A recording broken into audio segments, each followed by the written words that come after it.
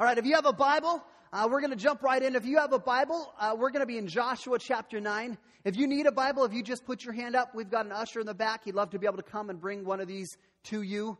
If you have one of these Bibles, like me, from the church, we are on page 159. We are in 159.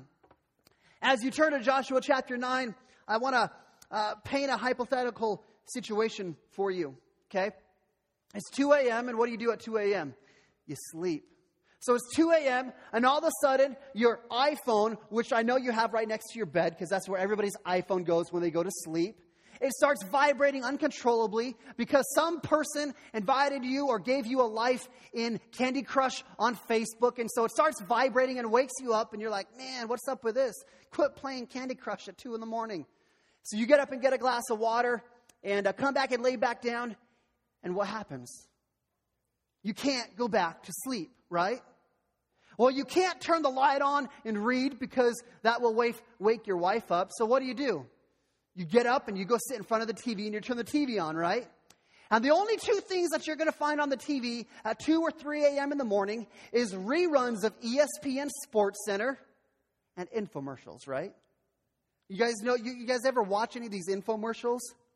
I mean, you can just picture the infomercials that come on. There are infomercials selling all sorts of items on all sorts of things. And what they do in these infomercials, the purpose of these infomercials is they want to paint a picture.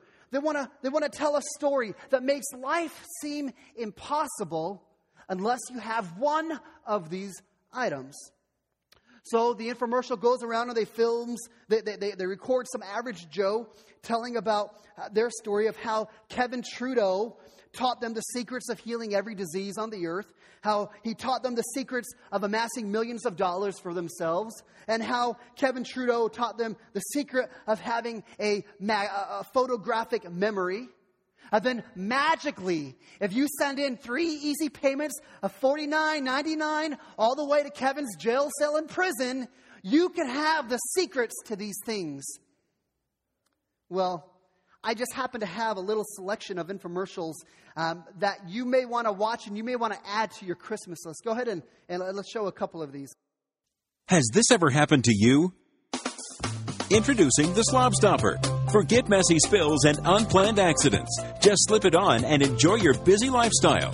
Perfect for your commute and everyday use. Made with polyurethane laminate fabric, the Slob Stopper absorbs on one side and is waterproof on the other, with 2 layers for double protection. Don't worry about covering up stains anymore. Go to slobstopper.com and order today. Slob Stopper. Bibs aren't just for babies. Hot dogs. They're as American as baseball and apple pie. But what makes a hot dog more than just a hot dog? Introducing the Happy Hot Dog Man. It brings ordinary hot dogs to life, making lunchtime more fun. Just put your hot dog into the Happy Hot Dog Man and close the lids. The Happy Hot Dog Man makes a happy imprint on your hot dog. Now you're ready to cook it into a fun Happy Hot Dog Man figure that can be decorated and eaten. It's like a toy you can eat. Make it a game to dress your dog the best and vote which one is the wiener. We all end up acting like kids at dinner. Make your dinner a wiener with the Happy Hot Dog Man. GLH means great-looking hair. Just spray GLH on and it instantly covers your bald spot, leaving you with great-looking hair. And ladies with thinning hair or bald spots, GLH solves the problem instantly. GLH is not a paint or a cover-up. It's an amazing powder that clings to the tiniest hairs on your head. It actually builds on itself, leaving you with great-looking hair. Oh, no, you missed that putt again. You probably don't have enough time to practice. You can have more time to practice your putting with the Potty Putter, the amazing new toilet time golf game that lets you practice your putting on the potty.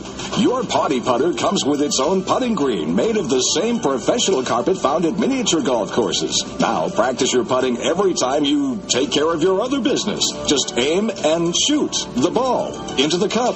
Just think, all that extra practice every time you visit the John. In no time, you'll shave strokes from your game. Just choke up on your putter and sink the ball. Over and over again. Don't limit your life to a tiny toilet. Let your imagination soar with a Potty Putter, the instant solution that lets you practice your putting every day. For over 100 years, we've been scrunching and folding toilet paper. Finally, there's a better way. Comfort Wipe, the sanitary paper extension arm and holder. The first improvement to toilet paper as we know it since the 1880s. It extends your reach a full 18 inches while it follows the contours of your body and comfortably cleans. Just pop on the toilet tissue and when through, just press the release button and the tissue drops right into the toilet. Being a big guy certainly has its advantages and its disadvantages. This is a great product. How many of you guys have seen any of those? How many of you just created a new birthday wish list? Yeah? Thank you, Dana Kalavik, for putting that video together for us. You know, I just have to wonder, when you watch these infomercials and you watch these people that are being interviewed, do you ever just wonder, like, was your life really changed forever because of this product? Or are you maybe going a bit over the top and maybe, you know, pushing the truth a little bit, pushing the envelope? You know, I mean, who cares? Who cares if there's actually any real evidence to back up the claims that what this product does for the person? I mean, after all, it's much cheaper to produce an infomercial than it is to get an FDA or FTC approval, right? So Joshua chapter 9, as we look in Joshua chapter 9, it almost sets up kind of like an infomercial.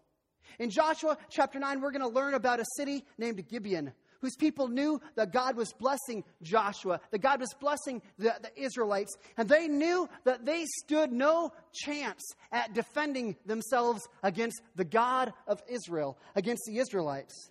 And so they make up a story like their infomercial. They gather all the specific props to validate their story. And then they sell that story to the Israelites in hopes of securing their freedom. For Joshua and the Israelites, common sense says, man, this story is true.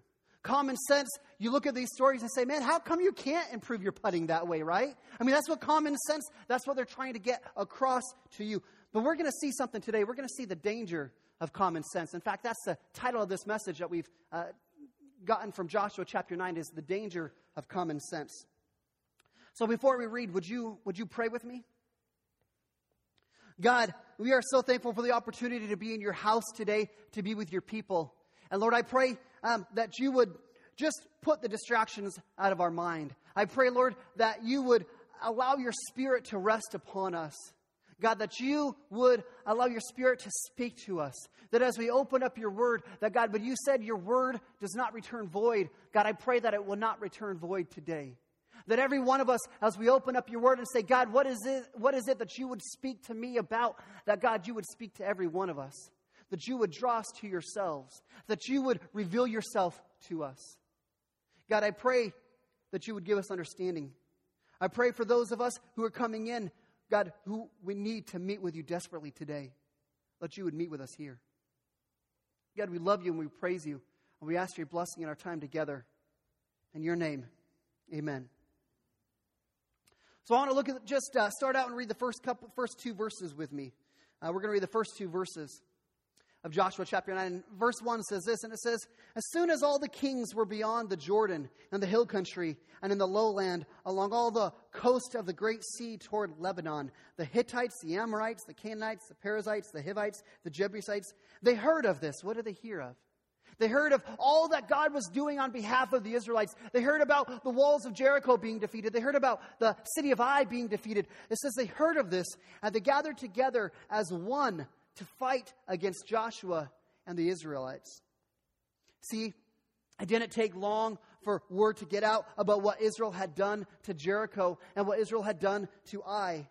Every person in the Canaanite land, in the promised land, they were Facebooking it and they were tweeting all that was happening about the Israelites and about Jericho and Ai and Joshua and all that was happening. In fact, it even says that there were still reports about Israel's accomplishments before they even crossed the Jordan River into the land. And so these people, they know, hey, this is what's happening. The Israelites, they've come into our land and they're taking city by city and they're taking possession of it. Now, previously in chapter 2, we learned that because of how God was blessing the Israelites, that the people of the land, their hearts melted with fear. They were afraid because of what God was doing. They could see the writing on the wall. They could see that Israel's God was no match for any of them. But while their hearts melted before, that's not so. That's not the case anymore. Now, here in verse 1, we see that there are 5 kings who have united together to take Israel on. While they previously had been afraid, now these rival kings said, hey, let's rally together under a common cause to take Israel on. So we're not fighting a one against Israel, but now we can have a group of 5 of us fighting against Israel. The question we have to say is, well, why is this change of heart? Why do we see in chapter 2 that they're so afraid, and now here in chapter 9 they're saying, hey, we're not afraid anymore. Let's rally together and let's go and fight them. What's the difference? Well, if you remember a couple weeks ago, remember the defeat at Ai in chapter 7.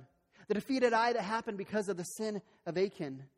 Because Achan had sinned and had taken things that belonged to God, God didn't bless Israel at the first battle of Ai, which led to Israel's defeat, them running away from the enemy. So now these kings who are watching all that's happening in their land, they once stood fearful of Israel. Now they have seen Israel. Hey, they aren't unstoppable. They aren't the bulls from the 1990s. They see, hey, it is possible for the Israelites to lose. The kings who had been each other's enemies for such a long time, they were now ready to call a truce to their tribal wars in order to commit to a common cause, which was defeating the Israelites. Now, this isn't the moral of the story. This isn't the purpose behind this message today, but it's something that is still important to point out. See, only now do we begin to realize and to see the consequences of Achan's sin. Remember, Achan's sin brought judgment upon his family and affected those around him. But you see, the consequences of his sin have transferred beyond just his family.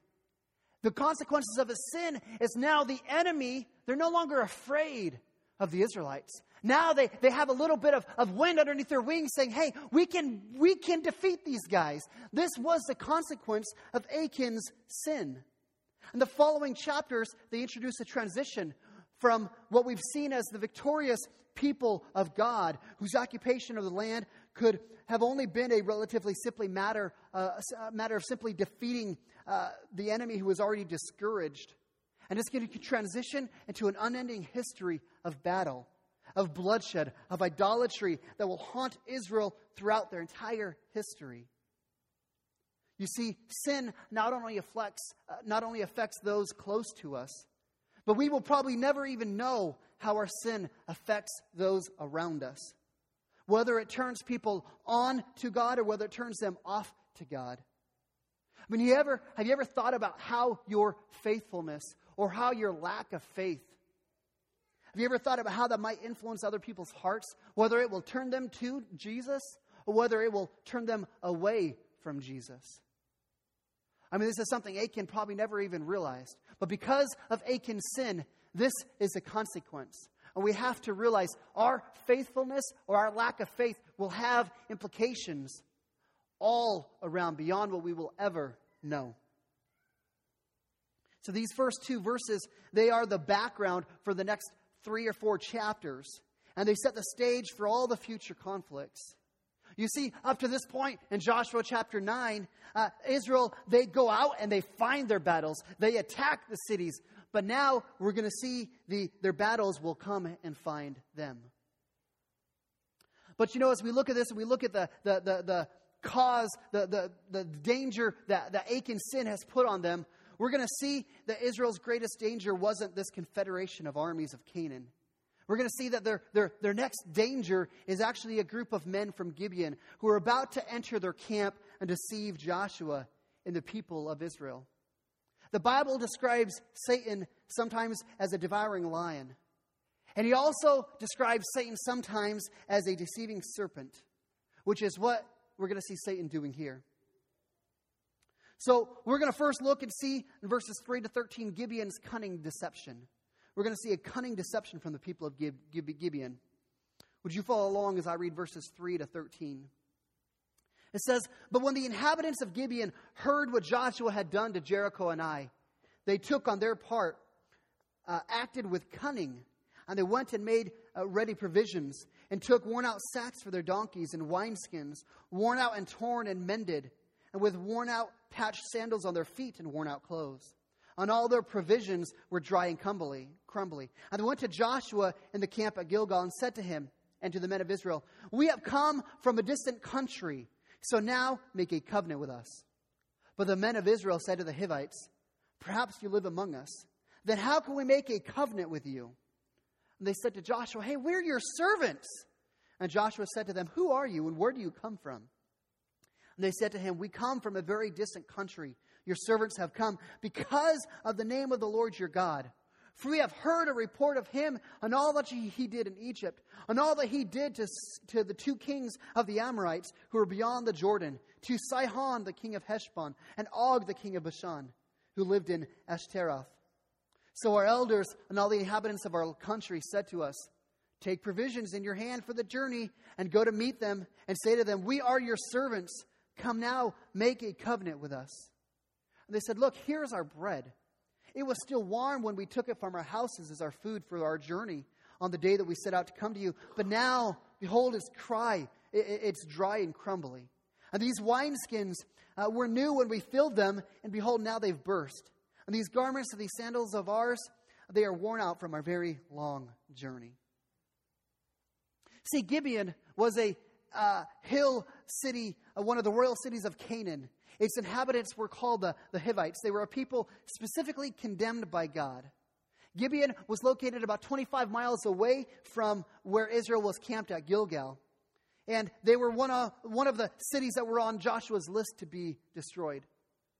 And verse 4 says that the people of Gibeon, the Gibeonites, they acted with cunning.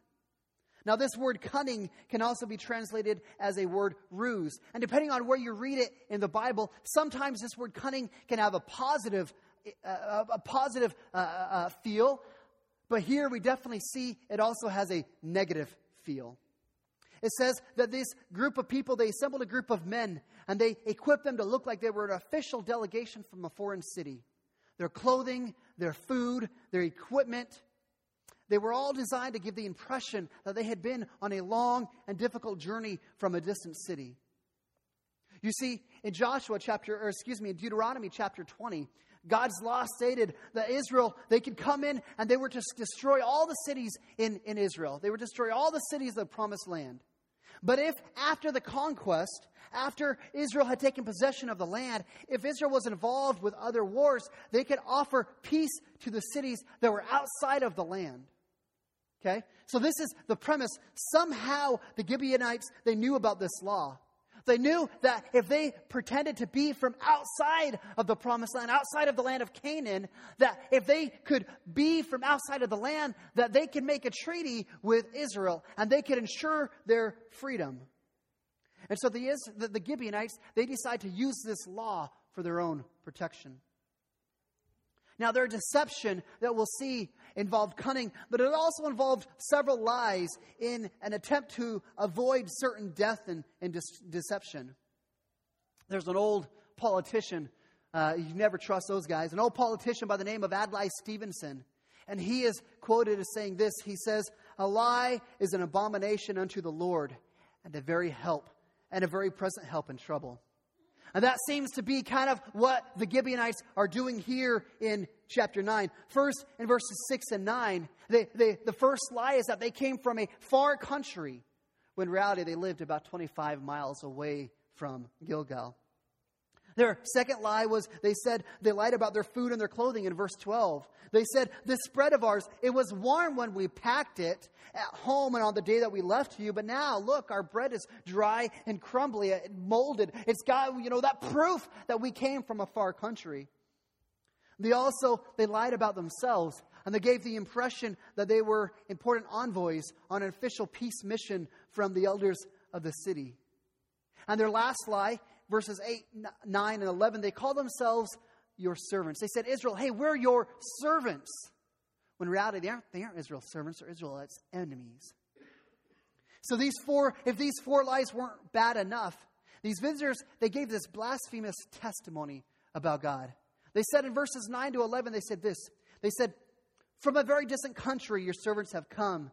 And listen to this. They said, "Because of the name of the Lord your God." They said, for we have heard a report about him and all that he did in Egypt and all that he did to the 2 kings of the Amorites who were beyond the Jordan, to Sihon the king of Heshbon and to Og the king of Bashan who lived in Ashtaroth. So our elders and all the inhabitants of our country said to us, take provisions in your hand for the journey and go and meet to them and say to them, we are your servants. Come now and make a covenant with us. You see, this little confession of faith almost that the Gibeonites make, it sounds very familiar to what Rahab said in Joshua chapter 2. Remember in Joshua chapter 2, Rahab, who was an enemy of God, who was in the promised land, she made this amazing profession of faith and said, hey, your God, he's done all these things. Your God is the one true God.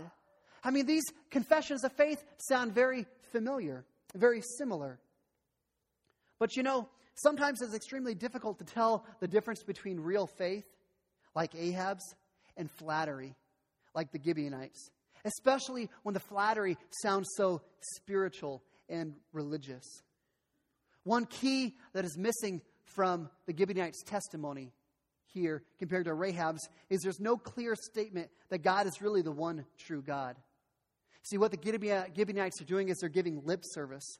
It's all a part of their infomercial trying to paint the picture that they've come from such a great way and that they want to be under the Israelites' hands just so they can get their freedom. So that's the Gibeonites' infomercial. They've made up the story. They've put their props out there. They said, here it is. And as we read through those verses, it seems as though the Israelites, it seems that they're suspicious in all the right places. In verse 7, they said, hey, you know, maybe you aren't from a far country. Maybe you live right around them. Maybe you're one live amongst us. And Joshua pushes them further in verse 8, and he says, who are you and where did you come from? Do you know, have you ever noticed how sometimes the wrong decision can often look like the right one? I mean, you never notice this beforehand, but after you've made the decision, you realize that this was the wrong decision, that it was packaged in all the right wrapping paper, had all the pretty bows on it to make it look like it was good and right, and it just makes sense. But oftentimes, that right decision, that wrong decision is packed in the right paper. We have to accept that the right decision is not necessarily the one that looks the best or is the most obvious. The right decision is sometimes the hardest, the ugliest, and the least obvious decision there is for us to make.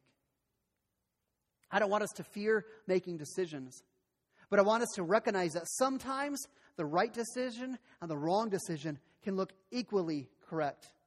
We simply cannot depend wholly on our wisdom to figure it out.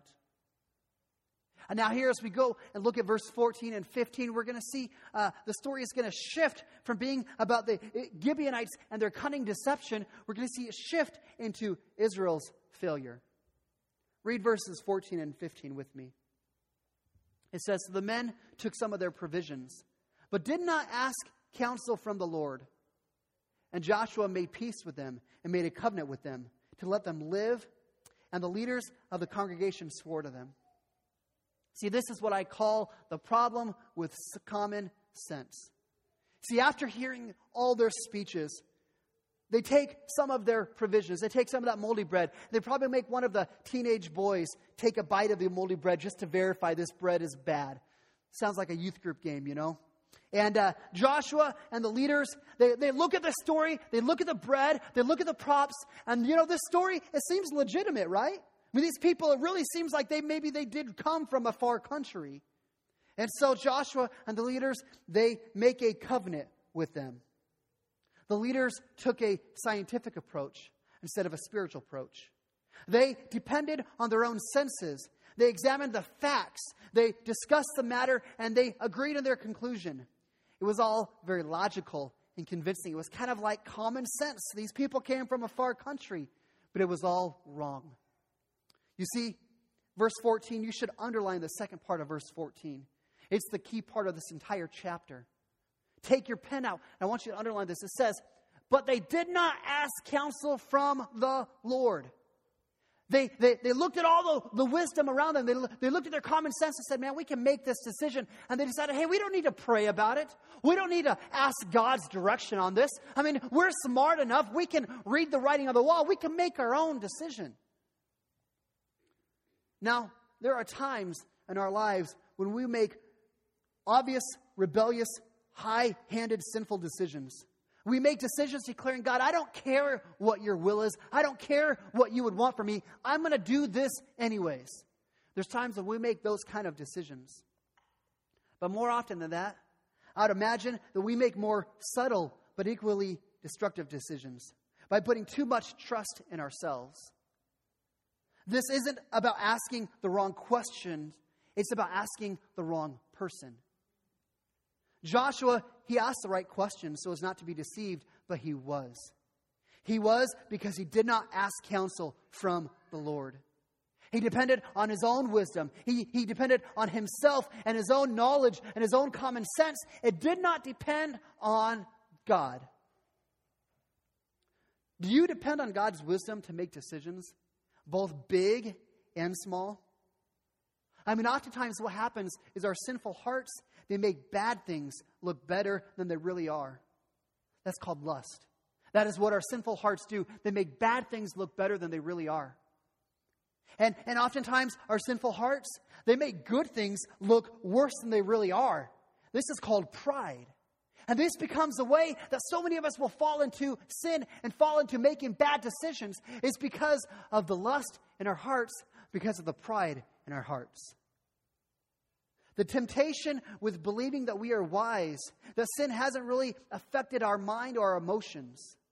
The temptation is that we would believe that our own intellect and our own mind is in fact trustworthy. But Proverbs said the heart is deceitfully wicked. Who can know it? Our problem is not that we don't think. Our problem is that we don't pray. I mean, maybe, we pray about those big, major decisions or when tragedies come. But truthfully, most of our prayers come when the crap hits the fan. That's the time we get down on our knees when things are going rough, when things aren't going smoothly. That's the time we say, hey, God, we need you right here and right now. Not when we're out making the everyday decisions in our lives. We don't ask for God's wisdom on these types of decisions because we don't think we need to. You know, we don't ask for God's input on our decisions because we think, well, it's not really that important. We don't ask for God's input in our decisions because, well, I already know the answer. I already know what I want to do. We don't ask for God's input in our decisions because we don't want to wait for his answer. We don't ask for God's input in our decisions because we already know what God has said and we don't like it. We don't have to follow what God has said. Or maybe we don't ask for God's input in our decisions because we don't believe he really speaks. The implication in these verses seems to be that if Joshua had asked, God would have spoken. God's direction is available, but it is ignored. And I can guarantee every one of us this. Most of our bad decision making is not rooted in knowing or spending too much time in God's word or praying too much to God. Most of our bad decisions comes from trusting ourselves and trusting our own common sense. Moves on to the third part of the verse, the concern for God's honor. Read verses 16 through 21 with me. It says, at the end of 3 days, after they had made a covenant with them, they heard that they were neighbors and they lived among them. And the people of Israel set out and they reached their cities on the third day. Now their cities were Gibeon and Shephirah and Beeroth and Kiriath Jearim. But the people of Israel did not attack them because the leaders of the congregation had sworn to them by the Lord, the God of Israel. Then all the congregation murmured against the leaders. But all the leaders said to all the congregation, they said, we have sworn to them by the Lord, the God of Israel, and now we may not touch them. This we will do to them. Let them live, lest wrath come upon us because of the oath we have sworn to them. And the leaders said to them, let them live. So they became cutters of wood and drawers of water for all the congregation, just as the leaders had said to them. See, by God's grace, they had one of those uh-oh moments 3 days later. Those uh-oh moments, hey, we made a mistake here. We dropped the ball. We screwed up. I mean, how did the leaders find out about this big mistake? We don't know. We can speculate. Maybe they read something on Facebook. Maybe they overheard the enemy saying, yeah, we pulled one over on them. Maybe they saw the recording information for the infomercial that they put out there. I don't know how they found out. But it became obvious that Joshua and the leaders had made a huge mistake. And no doubt they were humbled and they were embarrassed because of it. And it says the people, they started complaining against the leaders. Why would the people complain against the leaders? Well, the people knew that that Moses had given stern warnings in Deuteronomy chapter 7. He gave stern warnings about compromising with the people of the land. They said, do not do this. And they knew that Moses had warned them of this. And now they had entered into a foolish covenant with the enemy. So the people, they march to the cities of the Gibeonites, and they're ready to destroy them, but the leaders stop. The leaders say, no, we need to stop right here. Even though we've screwed up, the leaders refused to break their oath to the Gibeonites. Let me say this. Leaders make mistakes. Leaders make mistakes. Pastors of churches, leaders in the church, wherever you are, leaders make mistakes. If you don't believe that's going to happen, hey, I tell you, you guys have been here at Restoration Church, you know that this leader makes mistakes, right? Because if I ever say I don't, I need a swift kick in the backside. Who said right? Oh my goodness. Church discipline. Leaders, pastors, we make mistakes. But see, the mark of a good leader is what happens after the mistake. Does the leader run? Do they fight? Do they deny that they made a mistake? Do they not be held accountable for their mistakes? You see, a good leader, like Joshua, is one that can admit that he made a mistake and he can lead through it. A good leader, like Joshua, is one who leads with strength and courage by standing for God's word, even when doing so condemns his own actions.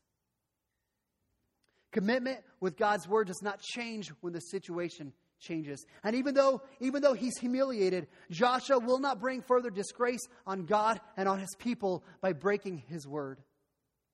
Joshua is going to glorify and magnify the grace of God in this mess that he has created. Now, I know many of you are sitting there and you're going to reason and say, well, you know, the Gibeonites, they didn't keep their end of the commitment, right? They lied to enter into this agreement. So, hey, the agreement's off, right? And the Israelites, they don't have to keep their commitment because the Gibeonites, they lied about it, right? I mean, that's what many of us are going to argue right here and right now. Let me just say that we have a pretty whacked out view of commitment. See, many people wrongly believe that commitment is predicated on what the other person we have committed to does. Fulfilling our promises has nothing to do with how well somebody else fulfills theirs.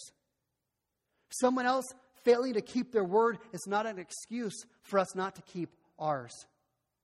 Joshua knew that they were obligated to keep their word even if they were tricked into giving it. What might this be teaching us about how we are to live faithfully within twisted situations, within difficult relationships, within hard commitments that we've made that have turned sour? See, God is honored. His glory is upheld when we keep our word. God is not honored by our happiness if it means we break our word. And of course, everyone has their legal defense team circling to defend their own exception to the rule, their biblical right to break whatever promise they have made. I mean, maybe this is why in today's culture we have a divorce rate that is over 50%.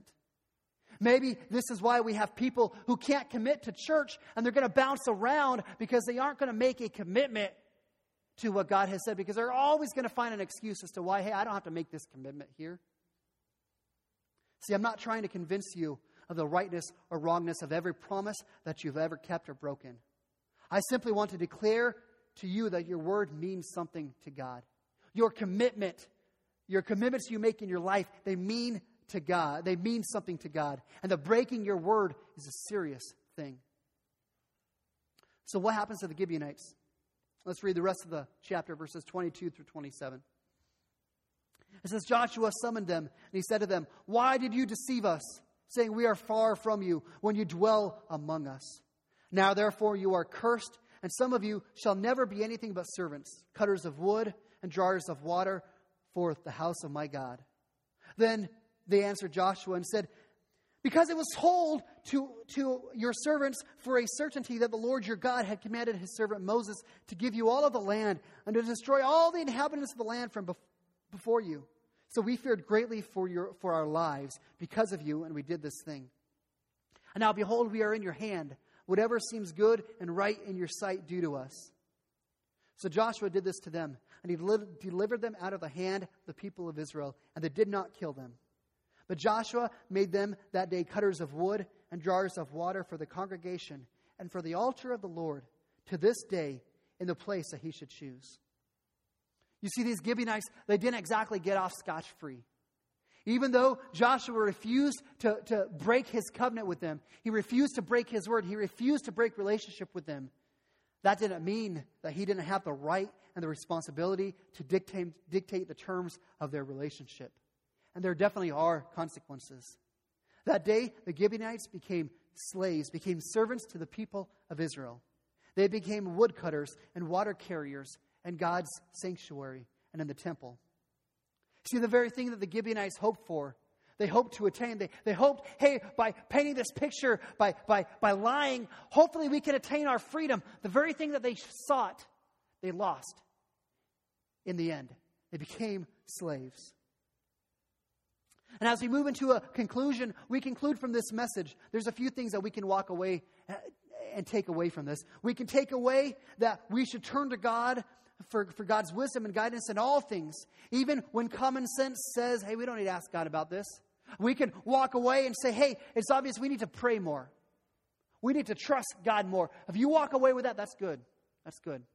You know, as you look at this message and say, what else do I walk away from? If you walk away and say, hey, man, I need to take my commitments seriously. I need to give honor to God by fulfilling my commitments. You walk away with that, praise God. I want you to walk away with that. But you know, there's something so much more than that. You see, I hate for you to come in here and hear on a Sunday service, it's all about you gotta pray more. You gotta have more faith. You gotta try harder. You know, because what's gonna happen is we're gonna try that. And what's gonna happen is we're gonna sin. We're gonna fail. We're not gonna be able to do things exactly the way that we should. So there's something deeper in this chapter that I don't want you to miss, because it's actually more important than just praying more. It's more important than always keeping your word. You see, this entire chapter, especially at the end, we see not only the power of sin and its consequences, but we also see the greater power of God's grace to save in spite of our sin. See, the godly Israelites, they sinned in this chapter. Their sin was unintentional, meaning they didn't intend to. But because they believed that they could trust their own sinful eyes, they believed that they can make decisions on their own and make decisions apart from God, we saw they were wrong and they sinned and they suffered the consequences of the sin. The godless Gibeonites, they sinned intentionally, meaning they believed that their sin would ensure their freedom and lead to their happiness. Isn't that what our sin does? Don't we choose to sin because we think, hey, there's going to be happiness. There's going to be freedom in this sin. And that's what the Gibeonites thought, and it led to their slavery. But through a major mistake and through the resulting slavery, God is still about redemption. God is still honored, and God furthers his kingdom by bringing more men closer to his glory so that more men can be redeemed. The Gibeonites were made slaves who served in the courts of God and the tabernacle and the temple for the rest of their lives. And this, in the end, brings glory to God for both the Israelites as well as for the Gibeonites. Did you see this? Did you see that God is bigger than any of the sinful mistakes? God is bigger than any of the screw-ups that we read about in this chapter. And truthfully, God is bigger than any of your sin. God is bigger than any of your screw-ups. God is bigger than any sin that is committed against you and I. We know this because the cross proves it. In some mysterious, awesome, incredible way, God uses the cross to paint this picture. God used the sinful choices of sinful men to put Jesus to death on the cross as a way of bringing about God's plan of redemption. Look here for a second. Say, what do you want me to walk away with, Pastor? Every one of us in here today needs to walk out of here knowing the truth. The truth is not advice on how not to sin. The truth is not advice on how to avoid ever being deceived again. The truth is a man named Jesus who is ready to forgive and is powerful enough to transform. This is not to say that it doesn't matter how we make decisions. Really, it's only to say that there's only one decision that really matters, and that is faith in Jesus Christ. By faith, then we trust God, we depend on Jesus, we appeal to Jesus, we talk with Jesus. In all the ways we deny ourselves, we walk after Jesus, knowing that if we find ourselves in the midst of a mess that we created, that by faith, God can not only forgive, but He can overrule our mistakes, and that He can bring blessings out of our sins and out of our past failures. You see, through this whole story, we see the redemption of God. We see the grace of God time and time and time again. Here, both the Israelites and the Gibeonites, they sinned in obvious ways. We can see it. We can read it in the chapter. But guess what? God is still all about redemption. God is still a God of grace. And even when we make those mistakes, God still wants to use them for His glory, to advance His mission, to advance so more people would come into a relationship with Him. So I don't know where you are today. Maybe you're a Gibeonite and your sin has been obvious. Your sin has been a choice that you've made and you've chosen to sin. Maybe you are like the Israelites and your sin is a little bit more not obvious. It was unintentional. Either way, you know that God wants to use that for His glory. That God wants to redeem you from that. That God's grace will cover your sin. That God will cover your sin and forgive you of your sin so you can be restored in relationship with Him and so that God can be glorified in your life. Because that is the kind of God that we serve. That is the kind of God that we follow. As we look at this chapter and say, oh, there's so many things we could learn, don't miss the gospel. Don't miss the fact that because Jesus died on the cross for you, that we can be forgiven, that we can experience God's grace. Amen? Would you pray with me?